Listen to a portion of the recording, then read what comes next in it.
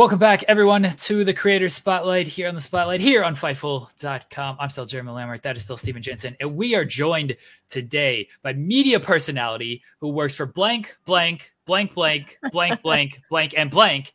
It's Ella J. How you doing? I did tell him to say that, so it works. I'm great. How are you guys today?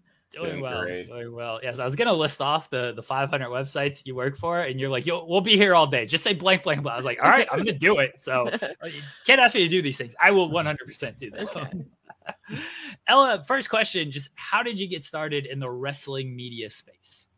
Yeah, so it was not by accident. It was just kind of on a whim because my degree is totally unrelated. I graduated with my bachelor's degree in psychology and minored in creative writing, was set to go to grad school, enrolled in everything for psychology to go for my master's. But then I was like, I don't really know if this is exactly what I want to do because that's more debt and you get even less aid in grad school. So I was like, maybe I'll take a break, maybe a semester or a year off while working the same shoot job that I just left a couple years that I just left recently. So I was there for 6.5 years. I was like, I'm just gonna work, and I was part of the wrestling community at that time, but I was like, I'll have so much free time outside of work now. And I had seen you guys have had my good friend Samira on here before. Mm-hmm. She was killing it and doing interviews in that time, and also people like Chris Van Fleet and Alicia too were into podcasting and interviewing. I was like, I love wrestling. I've been part of the wrestling Twitter community for a couple years now. And I was like, I love talking about it. It's not something I get to talk about really in person. I was really a closeted fan in high school and middle school, to be honest with you. So Twitter was finally the place where I could talk about it. I was like, I'm going to start my own podcast, and then a wrestling gal was born and it's kind of evolved from there. Yeah, very relatable. I'm sure there's a lot of people, ourselves included, and people listening to this right now, closeted wrestling fans growing up most of their lives. Probably even more difficult for women, to be honest, because it's even less likely you'd be into wrestling. And then I'm obviously, I'm big on education and everything. I know you said that you kind of passed up a master's degree, it sounds like, to start, kind of getting the ball rolling. I have a bachelor's degree. I don't think that it's one of those things necessarily. It depends on what you want to go into, right? And I think that I was listening to an interview recently that I thought was really interesting. I don't know if you guys are familiar with Carl Jacobs. He's in the Mr. Beast videos and big with the streamers. Yeah, I watch Carl. Yeah, and that whole group. Yeah. So Carl, I've heard him in interviews before talking about how basically he was going to college and trying to become a video editor. And he was going to school for editing, and then the opportunity arose to become Mr. Beast's brother's YouTube editor, which eventually evolved into him becoming a part of the main. My whole point with this though is he basically was offered the dream job while he was in school, and he was like, okay, I could either stay in school and keep learning how to edit, and then hopefully get offered a job close to this good afterwards, or just drop out of school right now and just go do the job. And you know what I mean? So I just think that's something that's worth bringing up as well, where it's your plans can change. If you wanted to get a master's degree, you wanted to get this, you wanted to do that, but a good opportunity comes up, you might want to try it, because you never kind of know what might come out of that. Yeah, this frankly started out as a hobby for me just with my podcast going forward. I didn't intend this to kind of create even possibly a career path for me. It just started, I was like, I'm going to be off for the next year. Maybe if I decide to go to grad school or not, I might as well do something fun that I enjoy doing. And then obviously it's evolved since then. And I mean, it has nothing to do with my bachelor's, but I don't regret my time in college. But like you said, sometimes plans change. How did you get involved with the GAW cast? For people who don't know, the GAW cast, Grown Ass Women podcast with Mickie, James, Victoria, SoCal Val. How did your involvement in that come about? So Mickie had known me for a couple of years before that through social media. And ironically, yesterday was the 5-year anniversary of when we first met in person, and I would see her at her music events and the local shows here, and we became friendly on social media and stuff. She knew who I was, and so then they started up GAW TV. I was like, of course I'm gonna support this. This is in May of 2020. She was familiar that I was doing my own podcast and stuff, and then I interviewed her myself at one point, and then later on that year in November, she's like, hey, I want to do something for you. You obviously have a passion for you. How would you feel about helping us with our like launching our podcast. Initially, so before she even got there, she knew she pitched me to help her in some way, whether it was with social media or stuff, because frankly, I've made a couple of TikToks for her. A good portion of her TikTok content is because of me. So I was helping her with social media, and then I was like, I mean, I don't know. And then she had the idea of like helping them launch their podcast. And so now I exclusively edit their podcast and put that out on the audio platforms and all of that for them after it's gone out on YouTube. About a week later, it goes out on the audio platforms like Spotify, Anchor, and Stitcher and all of that. So that it kind of just naturally progressed from there. And then obviously now I'm good friends with Lisa and Val too, I think. You said that started around May of 2020. Yeah, that's when they started their GAW. That's when they started GAW TV, and then later that year they started like their podcast, and then that officially started in January of 2021. So last year. So with the what do you know if like the pandemic was kind of like part of that or a big reason why they started doing it, because that timing is like when absolutely. Yeah. It really was the time that they started that, and they've said that before. They were just kind of at home, they were good friends who were like, we want to do something, and there was the influx of people coming out with podcasts during that time. That was definitely a big factor in it. I love the GAWcast. If anybody has not checked it out, what are you doing? But those three are great, and they just like sit around and they drink wine. Like, who are you wearing this week? Like, what are you drinking this week? It is very just like laid back girls chat, and they get into wrestling and everything. And I know that like after Mickie had got released, like that was a huge episode. I remember that was like appointment viewing after that, because she went into detail with everything. So if you have not checked out the GAWcast, please do that. What are you involved with now? Because I know you made the announcement a couple weeks ago of like, I'm doing now wrestling full time. So how did it all work out to where now this is your 100% career?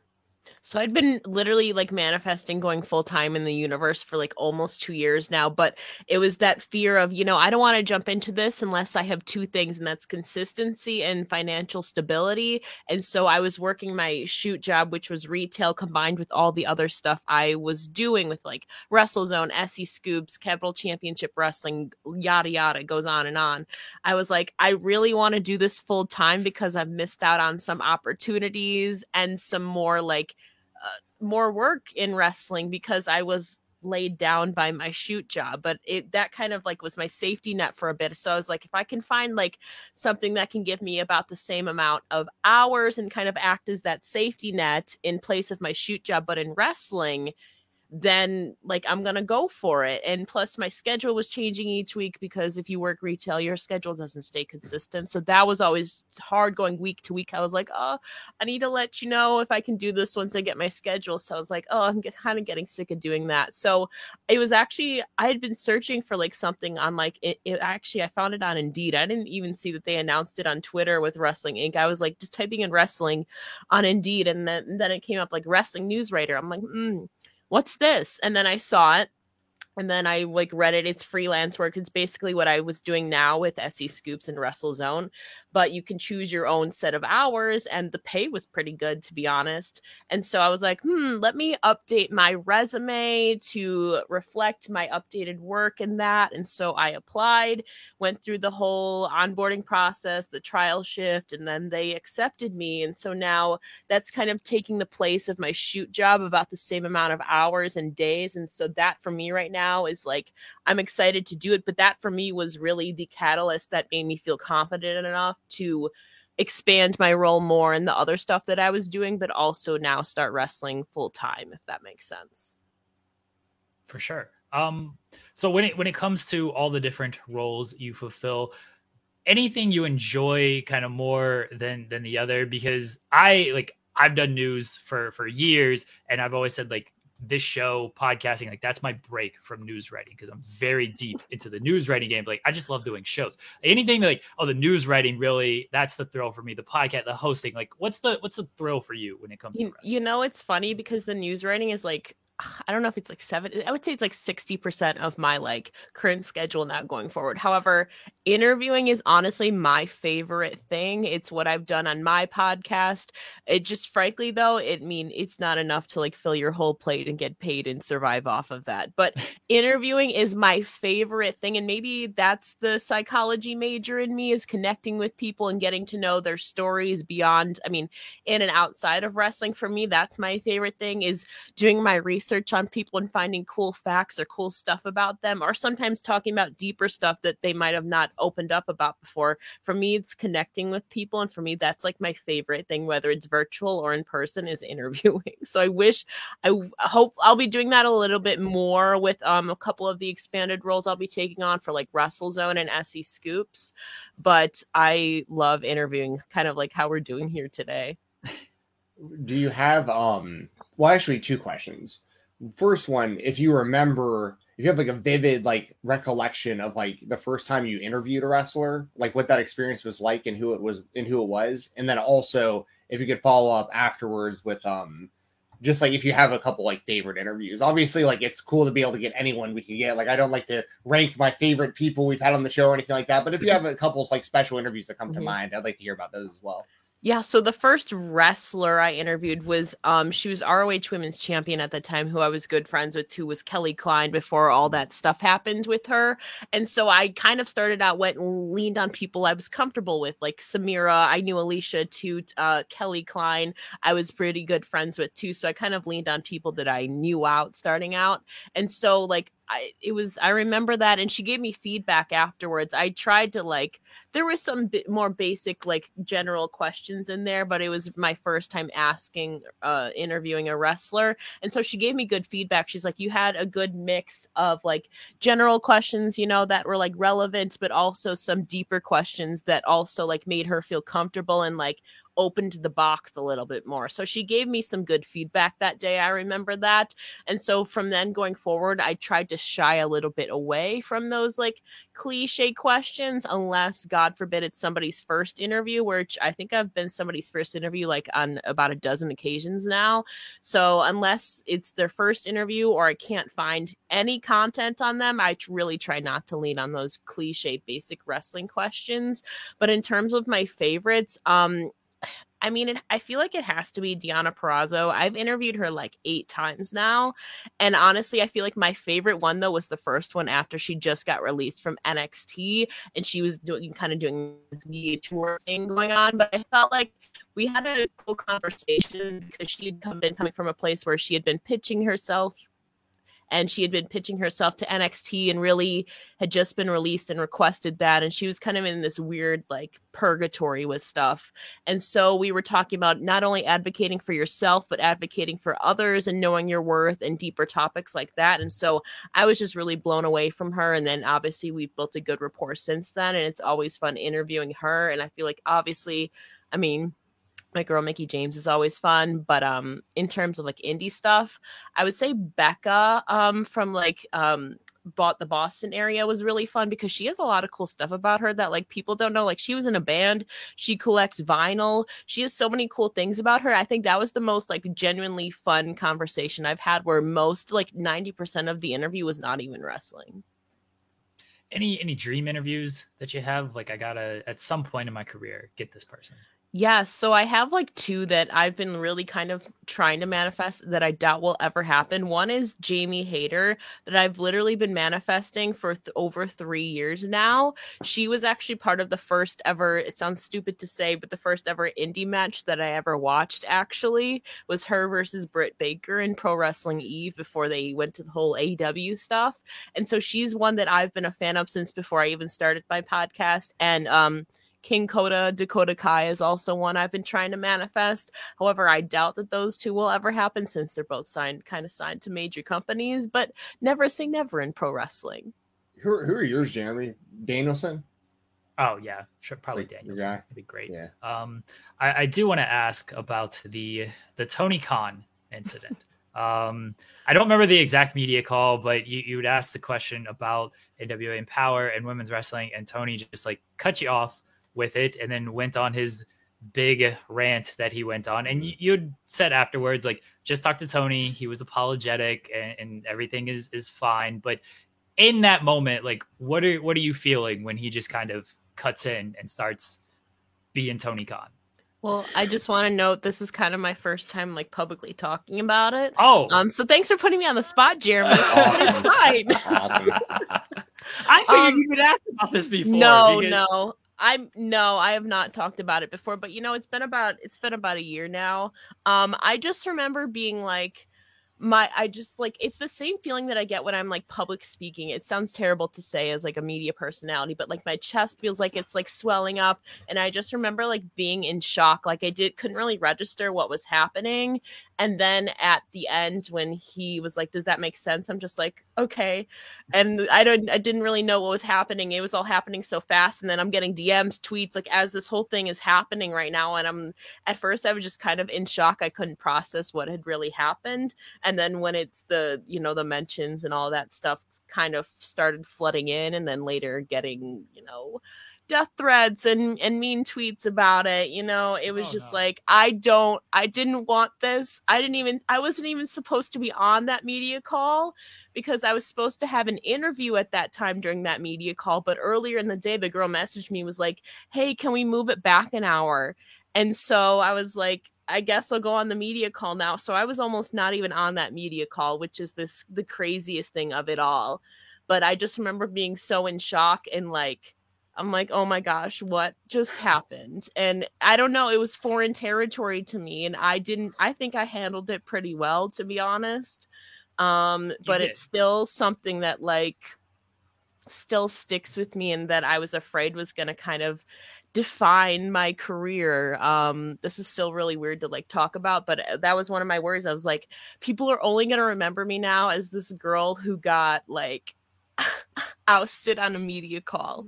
And I was like, oh my gosh, this is going to follow me, and I'm not even going to be able to like go beyond this. This is going to be the only thing people remember me for. But obviously I feel like that's turned out to not be the case. It's obvious it's still there, but I don't think that that's my legacy now so far in wrestling media.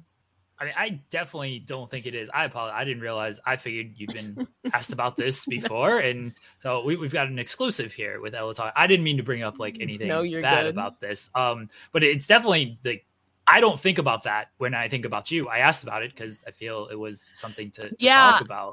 It was something that honestly, like I said, I was worried that was going to define me for the rest of my career. And I was like, oh my gosh, nobody's going to want to work with me now. And honestly, like, I kind of shied away from media calls then. I was kind of not traumatized from it, like just being honest.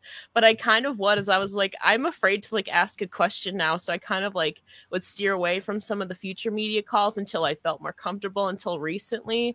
But even then still, like, I kind of had that same feeling. I was like, oh gosh, like I gotta tread lightly, because there was so many, like, there was a lot of support, but there was also a good majority of people that were like I said, coming for me on social media and emails and sending like threats and stuff, which is something I had never dealt with before. See, all I saw, and I'm sorry you had to go through the threats and everything, because that's just terrible from people. But all I saw was the support, because we follow a lot of mutuals, and all of our mutuals were pretty much like, hey, hope you're okay and everything. And then the way, my perspective anyway, was like, Tony, what are you doing? Like, don't just knock this off. Like, I felt bad for you that this happened, and I thought Tony looked bad in this, not you. Like, I thought you were just doing your job. You're just asking a question, and Tony was the one who came off bad in this whole thing. And so, yeah, I didn't even think of the perspective of like, oh, this is not good for Ella. I'm just thinking of like, Ella's fine. She's just doing her job. But I'm sorry you went through that, and now I feel bad for you. It's okay. It's luckily the mute button was a thing. However, I definitely went down the rabbit hole that I shouldn't have, and like Reddit and like searching Twitter mentions. I will say I was very guilty of that, and then finding people making like podcasts and like articles about it. I'll say I was very guilty at that. So it's not something that I try to do anymore, because I've already gone down that rabbit hole and kind of got lost in it, to be honest, in that moment. But it's about a year removed now. I feel like we've patched things up. I've obviously done an AEW interview, one interview since then.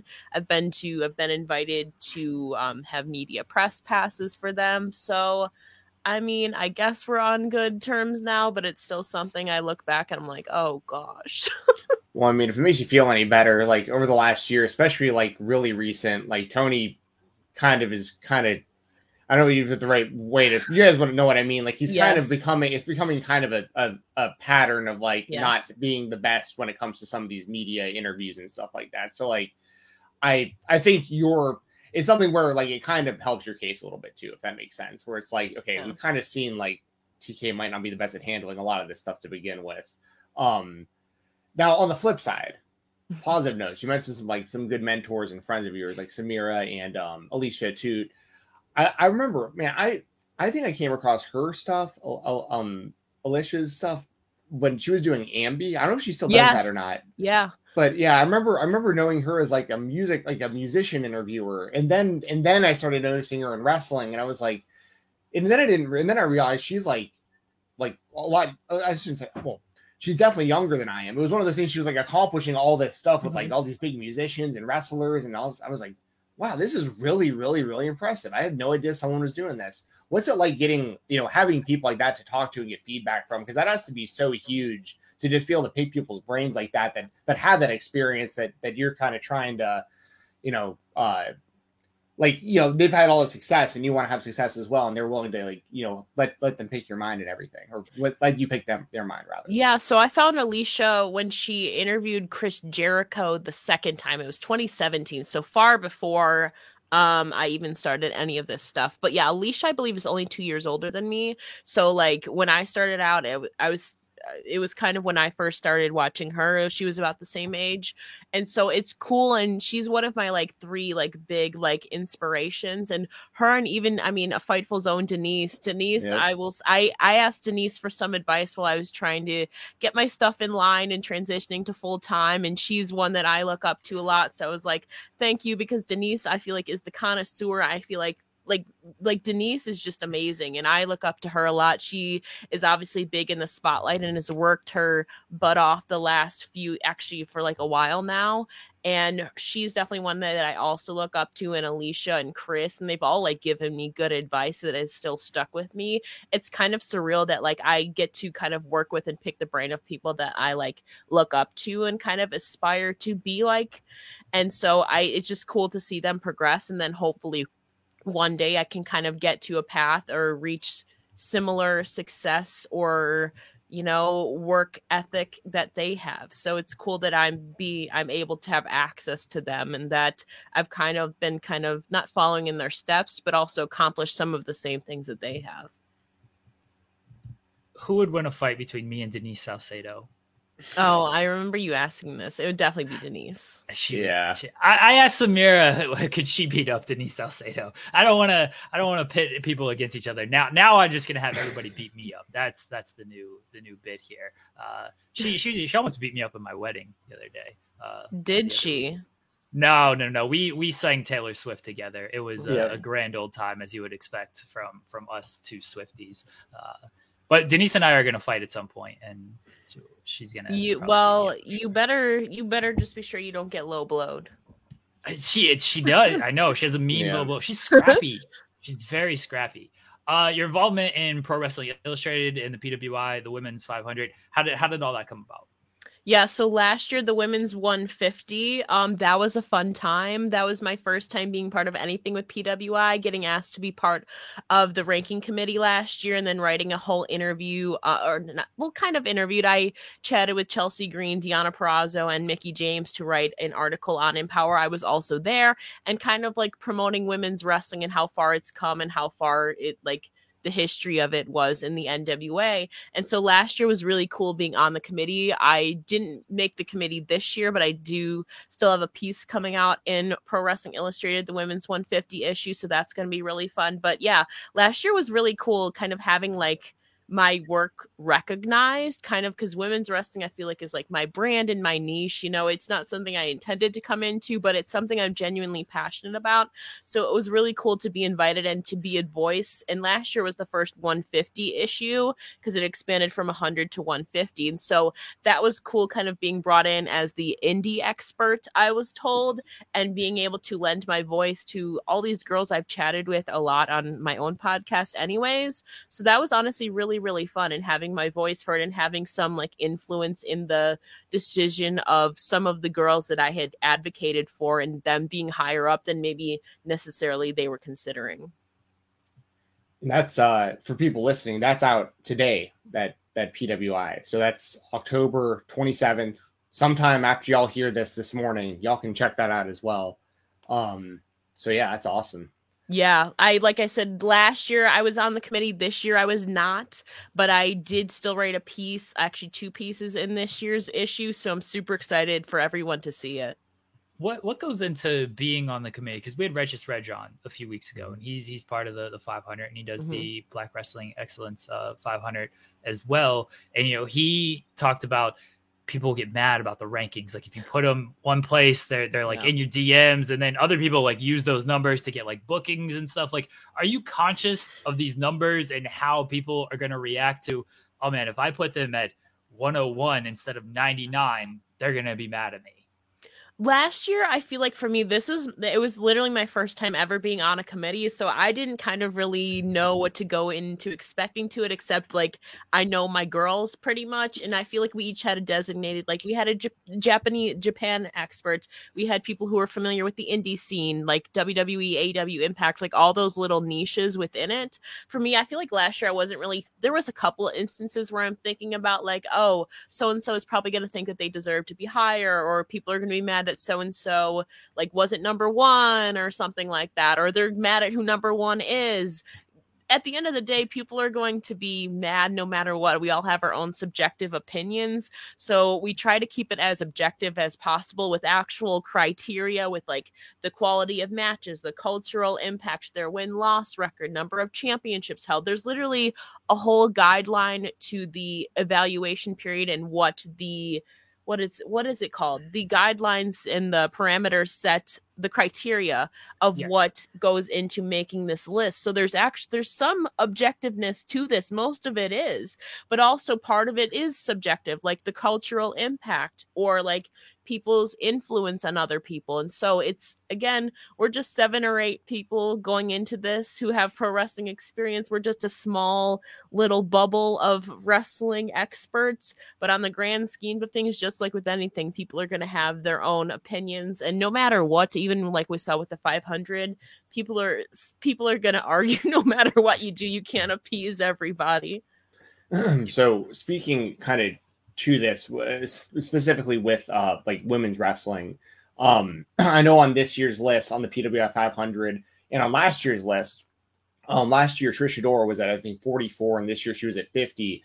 I think that's pretty wild. I think it's cool. Obviously I'm a big fan of independent wrestling and I follow her career, and but it's wild to see somebody, a woman ranked that high on that list to begin with is incredibly impressive, but it's even more impressive to me because she doesn't have really any mainstream visibility. Like no one knows her from like WWE, AEW, anywhere else. It's like, but she's grinded the indies and just put on this catalog over the last few years. It's been so impressive that she gets ranked that highly. Can you speak at all to that? Because I know that you pay attention to that being an indie fan, but I know you said like the committee is going to be all over the place. Some people are going to be mainly WWE, maybe AEW, this or that. How does everyone get on board like to rank Trish Adora so high? Because I think that personally, I agree with it, but I just feel like a lot of people might have seen that and been like, who's Trish Adora? You know what I mean? Like it's kind of wild. So I can't speak to the 500 list necessarily, but I know that Trish Adora is also one, again, for all the women who ranked on the 500, much like an Allie Katch, a Masha Slamovich, a Billy Starks. A lot of it has to, again, do with the criteria of them competing in open weight divisions. And honestly, I think her and Masha and Allie, like I believe were the 3 most highest ranked women on the 500 list. They compete against in a lot of open weight divisions against men and stuff like that. All 3 of them plus Billy mainly wrestle men. actually. Yeah, yeah. which is exactly like kind of what the 500 debate is based on, those open weight divisions or against the men. So I feel like there's always a case for her when it, like you said, a majority of their matches are against men or intergender and stuff like that. And Trish Adora, I mean, I think she's also wrestled for a couple men's championships too and stuff like that. But she's also, at the time, I'm trying to think of the evaluation period right now. She had some exposure, obviously, with Ring of Honor and AEW, but I think it's to also her cultural impact herself. Like, she's still the Pan-African diaspora champion. And so for me, she's also had a big cultural impact on the Black community as well. So that is also a part of the 500 list, as well as the cultural impact. And so I feel like it's a combination of her skills. She's held a couple championships. Obviously, like you said, she wrestles against a lot of, in the open weight divisions for intergender wrestling. She's definitely had a cultural impact, and I'm sure her win-loss record is pretty good as well, especially on the indies. And so, maybe her name value or stock isn't mainstream, but I feel like she's one who, even if you haven't seen her on TV, I feel like if you're beyond casual, you've at least heard of Trish Adora, I feel like, unless you're living under a rock. And so I think rightfully so, she deserves to be that high. She's kind of pushing the boundaries for women. And plus, too, it makes a statement. If there's anybody that's going to make a statement, it would be Trish Adora. Yeah. And I'd imagine, obviously, I know we can't talk about the women's list coming up until it releases, but I'd imagine she's probably ranked pretty high on that, as are the women. You just mentioned Allie Katch, Billy Starks, Jordan Grace. There's so much good talent. Masha Slamovich. I mean, Masha might be my favorite wrestler, period, right now. Like, anywhere. Like, I love Masha. And I love Jordan too. I've been glowing about their match at Bound for Glory since it happened. I was there in Albany. I was fully convinced. I was like, there's no way Masha's gonna lose this. She hasn't lost since Knockouts Knockdown against Deonna Purrazzo. So for like basically a year, she's been undefeated in Impact Wrestling. But those two pulled out all the stops. The crowd was chanting, "You can't beat her" to Jordan, and that fired her up even more, gave Masha all of her best stuff. And honestly, I was left speechless in a good way when Jordan defeated Masha, because it was a good surprise. That was a fantastic matchup, and Impact definitely left it unpredictable for me, because I was literally thoroughly convinced that Masha was walking away with the championship. I was like, there's no way Masha's gonna lose. But that match, Jordan Grace, this second run is really proving otherwise. And so I'm excited to see where she goes from here. I completely agree. I've called it before. I think I've said it here on this channel before. I've said it on some other podcasts. I think Jordan Grace, to me, she'd be my number one candidate to be the one to eventually beat Josh Alexander for the world title. Like, I would just have her keep running with this Knockouts championship. And then, because she's also been in the mix for like the X Division title before and stuff like that. And what I like about the Masha, and I love the whole match, but I like the layer of Masha had it. Like, she hit the snowplow. Jordan landed too close to the ropes. So there was the visual pin still. So Masha was still protected, and there's still meat on the bones if they want to come back, which they would be very foolish not to come back to that. Like, you got to run that match back because it was so good. So that's cool that you were there live, though, because I mean, that's honestly one of those matches I've been telling everybody since it happened. Like, if you're a fan of wrestling, especially if you, for some reason in 2022, still have some sort of reservation about like high level women's wrestling, like, show them that match. Like, you can't tell me that isn't as good as anything else you're going to see all night. So, yeah, that match was fantastic. Go on, Jeremy. Who are some of your favorite wrestlers to watch now or in the past? I feel like we've named a bunch of them. Like, Deonna Purrazzo is always amazing. I love her. I love saying the virtuosa. I feel like I'm just biased to her. I mean, I did this backwards. I have her hanging up over here. She's fantastic. Like you said, Masha's great. Billy Starks. It's scary that she's not even like reached her full prime yet. Like, she's been on like AEW Dark, but she hasn't even reached her prime yet, and she is so good. It's kind of scary, to be honest. But one that I feel like is really underrated, at least on the indie scene, is Sandra Moon. Mhm. We've seen her wrestle Billy. She's been added a couple times at GCW. She's a former FSW women's champion. She's kind of like the leader of the subspace division. I feel like she's really coming up. She's based in Las Vegas and around the West Coast. We've seen her travel a little bit over to the East Coast. She's one that I am really, really psyched for and really am invested in. So I think she's going to take the world by storm. And also Damage Control. I mean, I'm a big fan of all three of those, at least within the women's wrestling landscape. I always love those three. I'm so glad that those three are three I wouldn't have like pinged together to be together because they're so amazing all singles. But I love that they're what they've been doing so far. Last one. Coolest thing in your room. Ooh. She might have just pointed at it. She was like, I love this You junk. got some cool pictures. Yeah. You know back what? there. You're going to make me literally get this off of my wall over here. Let's do it. on. Let's do it. That was my favorite part when everybody just like leaves and it's like, I gotta go grab this, and then I'll come back with it. Yes. Look at my stuff And back this here. thing is huge, Big by surprise. the way. Oh, okay. This thing is literally Oh. huge. I'm not, I think it's really cool. The design of it is really cool. Like the artwork is really cool of Liv Morgan. And so I feel like it's Liv Morgan. She's also just really cool herself. Like it's like I don't have anything like it else in my room, like art wise. And it's like the biggest piece that I own. So I would say this, to be honest. That is Very pretty cool. sweet. Yeah, Very cool. that is awesome. Ella, let the people know where they can find you at. You can find me on Twitter at It's Ella J. If you go to the link tree in my bio, you can find most of my links. I still have to update it a little bit, but you can find all the links there in my link tree there, the easiest way. Thank you so much for joining us again. Go to @itsellaj on Twitter. Follow all of her work with all the blank websites that she is working for nowadays. I'm very happy that one, you were in the space period, and two, that you are now in the space full time. So anybody that can like do this for a full time thing makes me excited because I know there aren't too many of us out there. So it is great to have more full time people doing this in the wrestling media space. Ella, thank you again for joining us, guys. We'll be right back here on the